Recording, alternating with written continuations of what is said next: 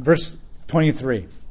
When they were released, Peter and John went to their fellow believers and reported everything that the high priest and the elders had said to them. And when they heard this, they raised their voices to God with one mind, and they said, Master of all, you who made the heaven and the earth, basically the sky and the land and everything in between, not just one thing like the pagan gods, and the sea and everything that is in it, who said by the Holy Spirit through your servant David, our fathers, why do the nations rage and the peoples plot foolish things? The kings of the earth stood together, and the rulers assembled together against the Lord and against his Christ. Here, they basically quote Psalm 2. And Psalm 2 is basically talking about why the nations and the peoples rage against God when God is doing all these amazing things for them. Now, what's interesting, the original passage of Psalm 2, the nations and the people are the Gentiles. In fact, the word Gentile literally is the Greek word for nations. And Israel is not really typically seen as a nation in the Bible. It's seen as the people of God, who happens to be a political nation because of God's promises being fulfilled. So the nations and the peoples refers to them. But now, when they're quoting it here in their prayer, the nations refers to Israel and the peoples refers to the Gentiles. So now what they're saying in their prayer is they're applying psalms to the Jews and the Gentiles, saying that the Jews and their rejection of Christ have become no different than the pagan Gentiles and their paganism, their worshiping of other gods. Because though the Jews don't worship other gods and idols, what they have made their God is their power base. And they have rejected Jesus for their God of power. Now they're using this of that. Notice this prayer. They're not saying, woe are us, what is going to happen to us now? Now, I'm not saying they don't feel that. I'm not going to commentate on what's really going in every individual heart is. But when they came together and prayed, what came out was, why is the world against us when we have this? Don't they know what they need? And they quote Scripture as they pray. And they're resting in God, and they're going to God for it. And they're not wallowing in the anxiety of it all.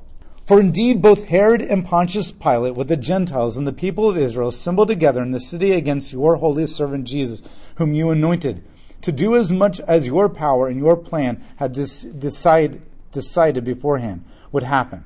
And now, Lord, pay attention to their threats and grant to your servants to speak your message with great courage, while you extend your hand to heal and to bring about miraculous signs and wonders through the name of your holy servant Jesus. When they had prayed, the place where they had assembled together was shaken, and they were all filled with the Holy Spirit and began to speak the word of God courageously. So notice what they're praying for. The entire world seems to be against us and wants to overthrow us. Yet God, we ask that in the midst of that, you would continue to do what you are doing.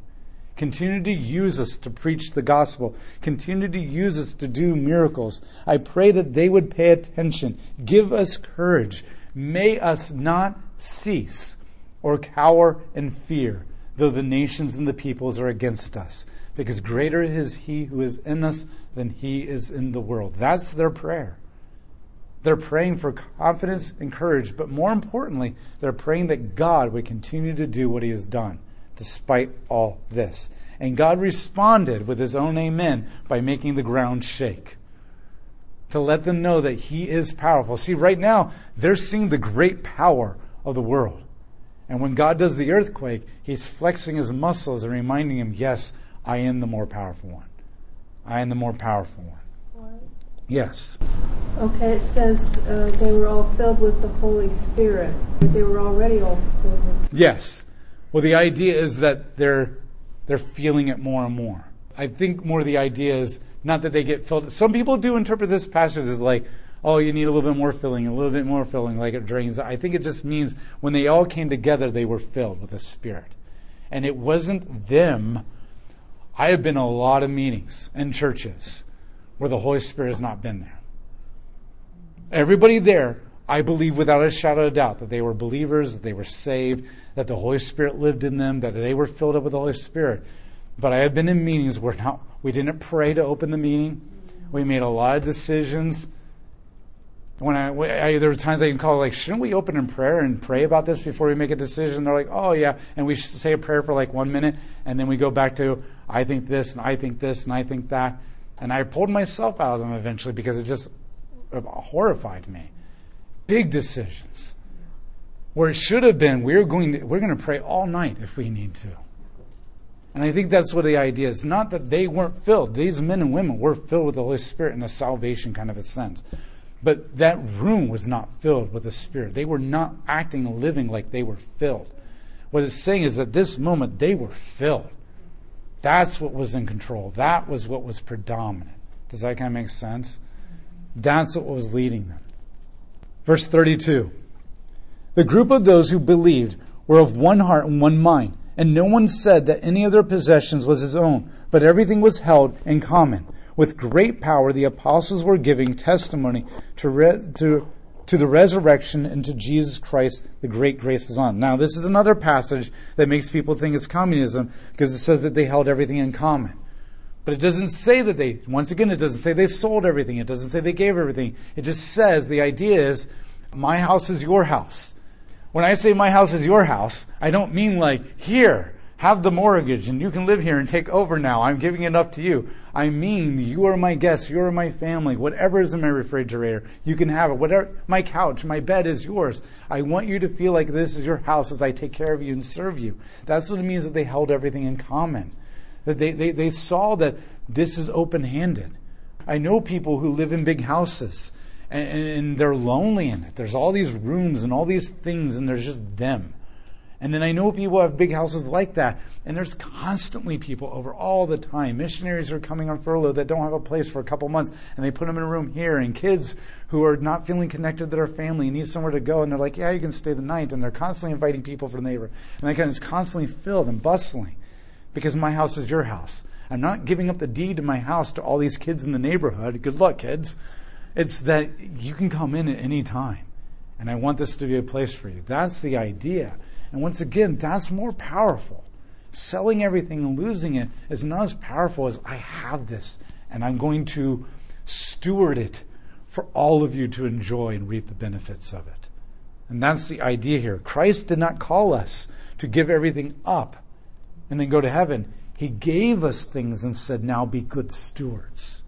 And that's what we should be looking at, is not how much I should be giving up and giving away, unless the Spirit comes to you. Okay? But I mean, just as a general default, don't just start with, I need to give it all away, or how much is too much, or no, stewardship.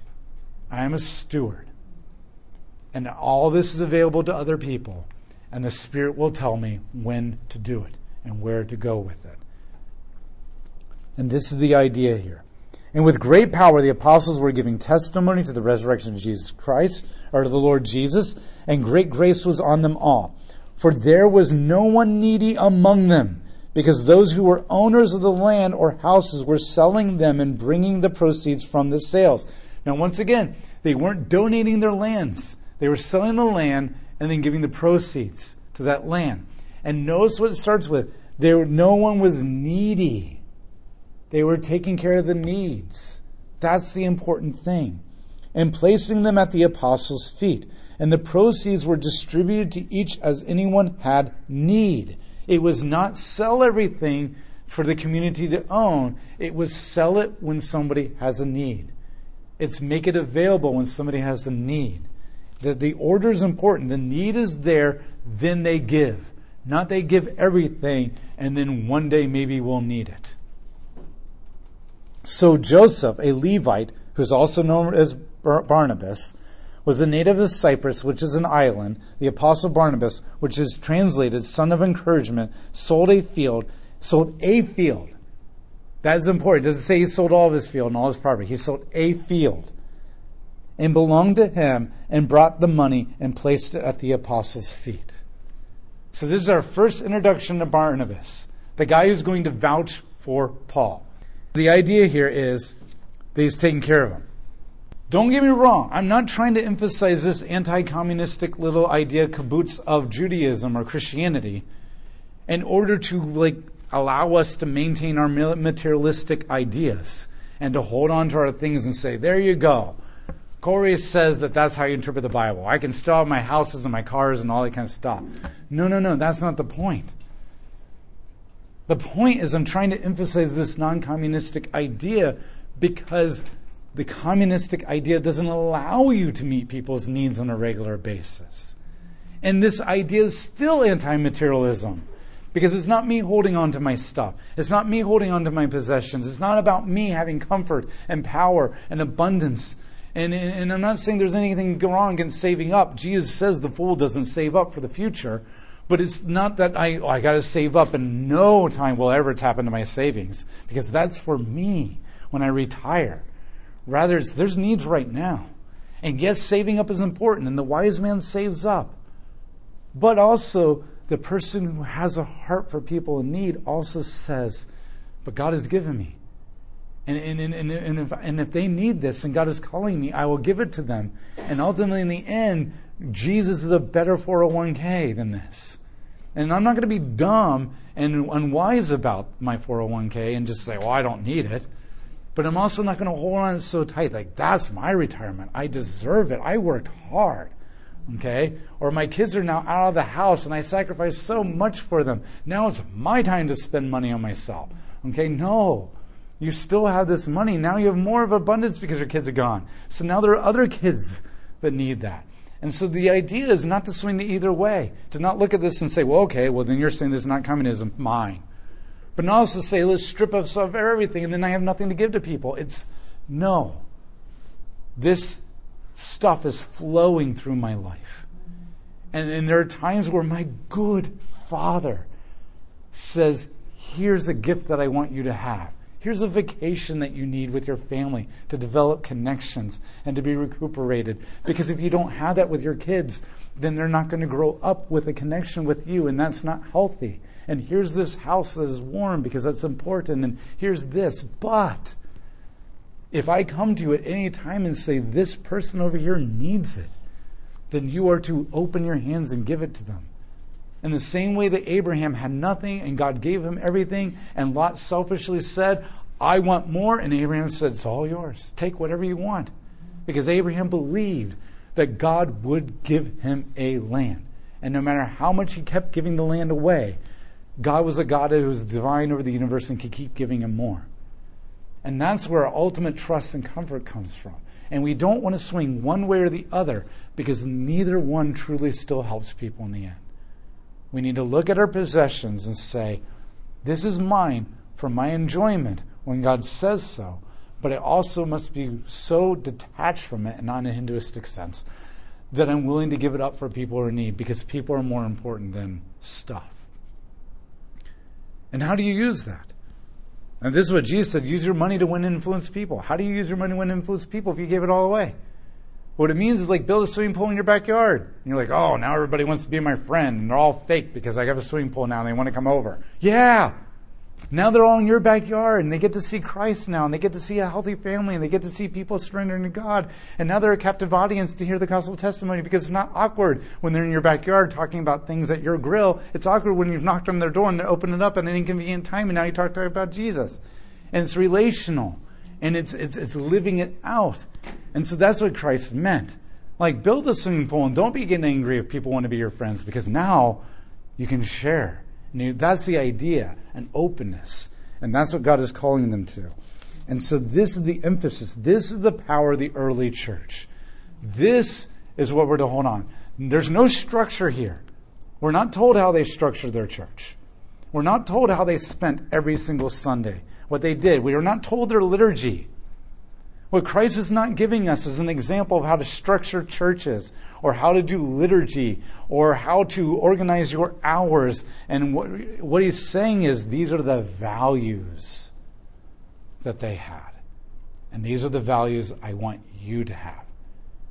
Now, what structure does that look like today versus an early Greek culture? Is it different in America than it is Russia? That's where we need to take these values and lay them on the table and say, God, this is the most important thing to us because it's the important thing for you. Now, we are going to spend all night, if necessary, in prayer to ask, what does it look like for us to implement these values in our time and our place and our neighborhood and our cultural environment? And it might be different than the people in Russia, and that's okay. But when we go to Russia or they come here, we'll still be brothers and sisters in Christ, because at the heart of the structure is the same values. Does that make sense? I know that's easier said than done. But it's actually not as hard when you're in the Spirit, because there have been times that I have been in meetings that we really went into prayer and we spent a long time and we came out unanimous in the decision that, looking at the people in the room, I never thought I would ever see that in a million years. And that told me it was the Holy Spirit. This is what God is calling. The Holy Spirit is the main character. God is the main character driving everything. And He's given us values. And it is our job then to ask, what does it look like for me to implement those values? What does it look like for us to implement those values? And how do we engage with people from other parts of the world and see and learn from them as a Spirit? And if we do that, there's nothing that can divide us. And everything else will become secondary and insignificant. And I don't mean easy, without conflict and without messiness, but just better and more fulfilled. Does that make sense? I hope this is beneficial.